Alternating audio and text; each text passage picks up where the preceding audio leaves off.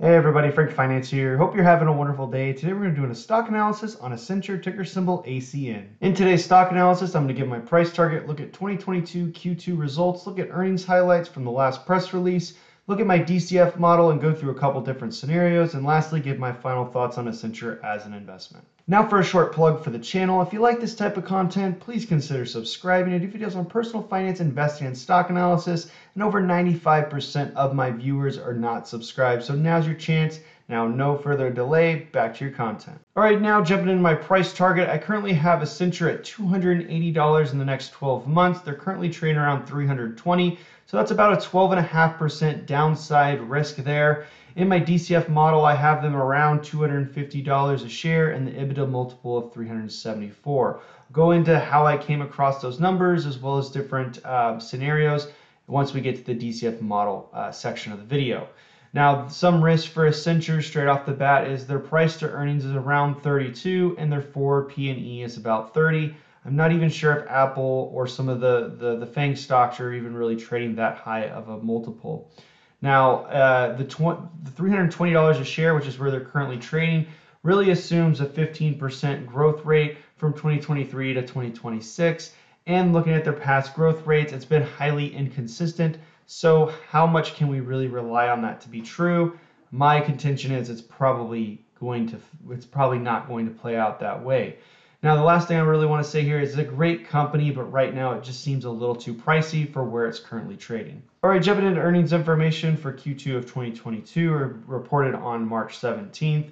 Earnings per share normalized and GAAP came in $2.54. They beat analyst expectations by 17 and 13 cents respectively, so good there on that. On the revenue side, they reported $15.05 billion for the quarter compared to analyst expectations of $14.67 billion, or beat by about $376 million. All right, next up, earnings highlights for Q2. Revenue growth for the quarter was 24% year over year. Consulting revenue was up 29% and outsourcing revenue up 19%. So really good, strong growth there, especially from a historical perspective. We'll talk about that a little bit more later when we go through the DCF model. Now on the bookings, those were up 22% from Q2 of 2022. Bookings are essentially sales, so that's pretty strong. They reported 19.6 billion new bookings for the quarter, which is very strong. And their consulting bookings were at 10.9 billion and outsourcing at 8.7 billion. 2022 guidance, the revenue growth was guided between 24 and 26% growth. We'll use the 24% growth in our model that I'll share with you in a moment. And the free cash flow estimate for 2022 came in at 8 to 8.5. Jumping to my DCF model for ACN, let's talk about some of the inputs and assumptions. So first off, starting with growth rate, I have them at 24% for full year 2022. They guided between 24 and 26, so this is just the conservative side of it. In 2023 and forward, I have them moving to 10%, 7.5%, 7%, and 7%. We'll talk about why I chose those a little bit further down. The EBITDA, we'll talk about how I chose that, and the free cash flow for 2022, I put that in the middle of their guidance between 8 to 8.5, so I put it 8.25. The discount rate for them, I put them at 10%, and the long-term growth rate, I had them at 5% because it lines up with how they've been growing historically. And EBITDA multiple, I put them at 5, with current shares outstanding around 634 million and net debt around $12.8 billion. Now, their DCF calculation, as I mentioned earlier, is $250 a share, and the EBITDA multiple 374. Now, some of the special considerations as we go through this. The Accenture was guiding to 24% growth. The free cash flow guided between 8 to 8.5. The free cash flow is guided lower on a higher revenue in 2022. We'll show that here in a second. And $320 a share would be supported if it grew at 15%, and it's unlikely based on their historical record. And the strong bookings may make 20% growth in 2023 possible, and I'll show you those scenarios.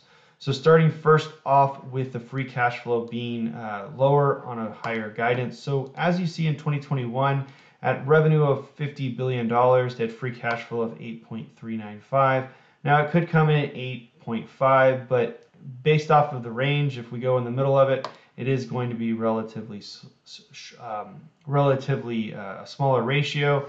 And if we just look at their free cash flow ratios over the last 2 years or over the last 7 years, we can see that the last 2 years between 2020 and 2021 we've seen significantly higher margins, like 3 to 4% higher than the previous years. While the margins were growing from 10.5 all the way up to 13.9 over the range between 2014 and 2019, it is still a pretty big jump, and you can kind of see that if it does hit 8.25, it's going to jump back down to closer where they were in 2018 and 2019, around 13.7. So the free cash flow margin, I assumed moving into the future, would stay in the $13 range, and that does, I feel like, go conservative. Obviously, if it's trending upward, you could possibly say this is going to go 13.5, 14, and kind of raise those over time as well. EBITDA ratios, I kept those at 16%.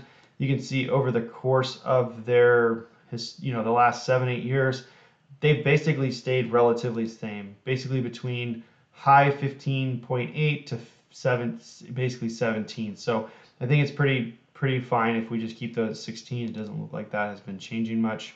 Revenue growth side, this is a big thing here. Is you can look at their revenue growth over the time period we're looking at here between 2015 and 2021, and we've seen growth rates of 3.5, 5.9, 10, 13, 5.4, 2.6, and 14% in the years preceding this estimated growth between 24 and 26. So seeing this very high inconsistency in their revenue growth, they have some really strong years followed by some years that aren't so great. So what I tried to do here was, we know for 2022 it's going to be higher. That's really good to see. But what are we going to see for 2023 and beyond? And so I went a little bit more conservative towards the 10% range. Their bookings do look good, so this could be off. We'll go through a scenario where it's a little bit higher. But for my conservative model, which is the one that I share, I had to keep that a little bit lower, 10. And then I go to 7.5, keep it at 7 for the next 2 years, because I think that's a pretty good middle ground between some of these high acceleration years where they're growing low double digits to some years where they're growing, mid single digits. So try to strike a little bit of a common ground or a middle ground between those two growth rates. And so that's kind of where we landed on our numbers. So one thing I did, so this model is basically with what everything is. I have them at 250. Now, and one thing I did want to point out is at their current share price of $320 a share, you really have to assume that in the years following 2022 that they're going to grow at a 15% growth rate, and that brings your model up to $320 a share in the DCF.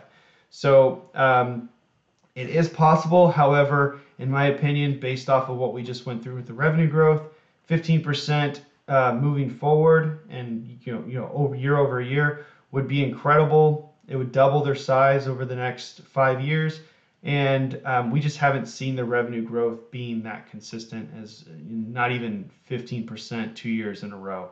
They've only had 1 year above 15%, or actually 1 year. Yeah, only 1 year above 15%, and that's the year that they're currently in. So it's very highly unlikely that they're going to be able to sustain that. The next thing I wanted to go through was what happens, in 2023. As I said, strong bookings. What if they're able to get closer to 20%? What happens in that case? And that does improve. That does improve their DCF calculation from about 250 to 274. Which is closer to where I'm, targeting them in the short run. All right, now for my final thoughts on Accenture as an investment. As I mentioned in my price target slide, Accenture is a world-class consulting firm, and they are best in class, world-class at what they do. And with that, they do deserve a premium for what they currently trade. However, I do think with my DCF around 250, that's a little bit too pricey and too much. There's not enough margin there for me to feel comfortable. Looking at some other, metrics like the price to earnings I shared earlier, it does look a little too expensive, as well as when we went through some of their historic growth rates versus what I believe analysts are projecting through 2026, around 15% after 2022. That just hasn't played out in the past, and I don't think there's any signs of that playing out in the future, especially over a 5-year period. Even if we project out good growth for them in 2023, it still doesn't get us anywhere close to $320 a share, unless you're assuming that they continue growing like that in the next 3 years prior or 3 years following. So in my opinion, those are assumptions that, again, would have to be proven. Now, one thing that could change in this whole model that we didn't really talk about a ton was if their free cash flow margins increase. So I did mention and I did point out that in the last 2 years, in 2021 and 2022, 2020 and 2021, we saw that their free cash flow margin went from about 13% up to 16 and 17% respectively. And that would be a really good sign, as well as increase, if we did jump up those free cash flow margins, it would pop it up for future years. However, as they're guiding in this current year to 8 to 8.5, that puts their margins closer to what they've done historically. Now, if they come in at 8.5, that would actually increase their margins to, I think, around 14%, which would be a relatively high number compared to what they've done years prior to 2020. So if we do see that free cash flow margin expansion, that would actually be really, really good to see and would actually increase their value. It's just something that I'm not, in the conservative case, I just really don't want to make those assumptions that their free cash flow margins are going to expand, therefore, making the company a little bit more valuable. So those are some of the things that I've been thinking about for Accenture as an investment. The last thing I'll say here is I don't think there's enough margin of safety at their current prices. However, again, they are a world-class company. If you like this type of content, please consider subscribing. I do videos on personal finance, investing, and stock analysis. My name is Frank Finance.